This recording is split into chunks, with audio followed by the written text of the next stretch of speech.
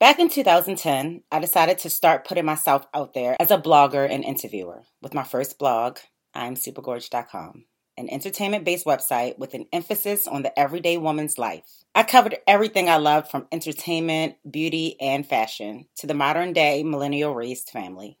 I contacted local party promoters to see if they had celebrities hosting their events and offered to promote their event in exchange for an interview. If I saw that a celebrity was going to be in my city, I would go on Twitter and Instagram to DM publicists, managers, and the talent themselves to request interviews. A lot of those emails and DMs went unanswered, but every once in a while I'd get a response. Many times I heard no, but there were also opportunities that came with yes. I was able to interview stars like Kelly Rowland, Megan Good, Michael Ealy, and legends Shaka Khan and Dionne Warwick. I started to be invited as press to cover red carpet events where prestigious media like Essence magazine were also attending as interviewers. I also had the opportunity to host true crime TV shows. Looking from the outside in, others would think I am lucky and successful. That was only in their eyes. I often, even to this day, have an overwhelming sense of not being good enough for the place I am in. I was suffering from imposter syndrome, which is defined as not trusting in your abilities or feeling like a fraud.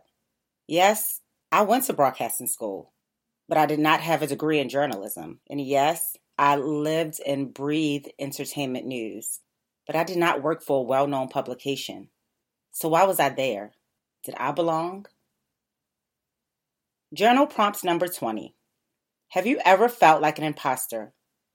Write about it and how it made you feel. The answer was, hell yes. I belonged right on those red carpets next to those big name publications because that was and still is my calling. The same way your grandmother who has never been to culinary school can put that restaurant down the street to shame is the same way that I know entertainment. I had to let go of imposter syndrome. I was not an imposter. I was exactly where I was supposed to be. Though I still struggle with it, now I can recognize that what I am feeling is not the truth. The truth is that you are good enough to be in that space, just like I am. If you are there, then you are meant to be there. I also stopped looking at myself as just a mom and a wife. Being a mom and a wife, a good one, fuck that, a great one, is no easy task. If there is nothing else that I have accomplished in my lifetime, the family that I have created is award-winning in my book. My children are amazing. They are healthy and extremely intelligent. They are pursuing things that they enjoy, but most importantly, my children know that they are loved deeply by me. When they are excited about something, I'm the first person they want to tell. When they are hurt, sick, or sad, they curl up in my bed and lay on me just like they did as babies. Even my almost 16-year-old, who is now towering over me. I am their safe space. I am their home. And that is a huge accomplishment. For years, I took this for granted because I felt like it was just what I was supposed to do. There was no thought put into it. But being a great mom is a game changer. Just look at those who do not have those relationships with their parents. I am molding children who will eventually be extraordinary young adults, who will lead their lives with compassion for others, and who will be self-aware and self-loving. My husband experienced so much pain in his life. He lost his mom at 10 and his father at 18. He threw himself into work to mask the hurt and loss he faced every day. This has turned him into a workaholic who still struggles with expressing his emotions.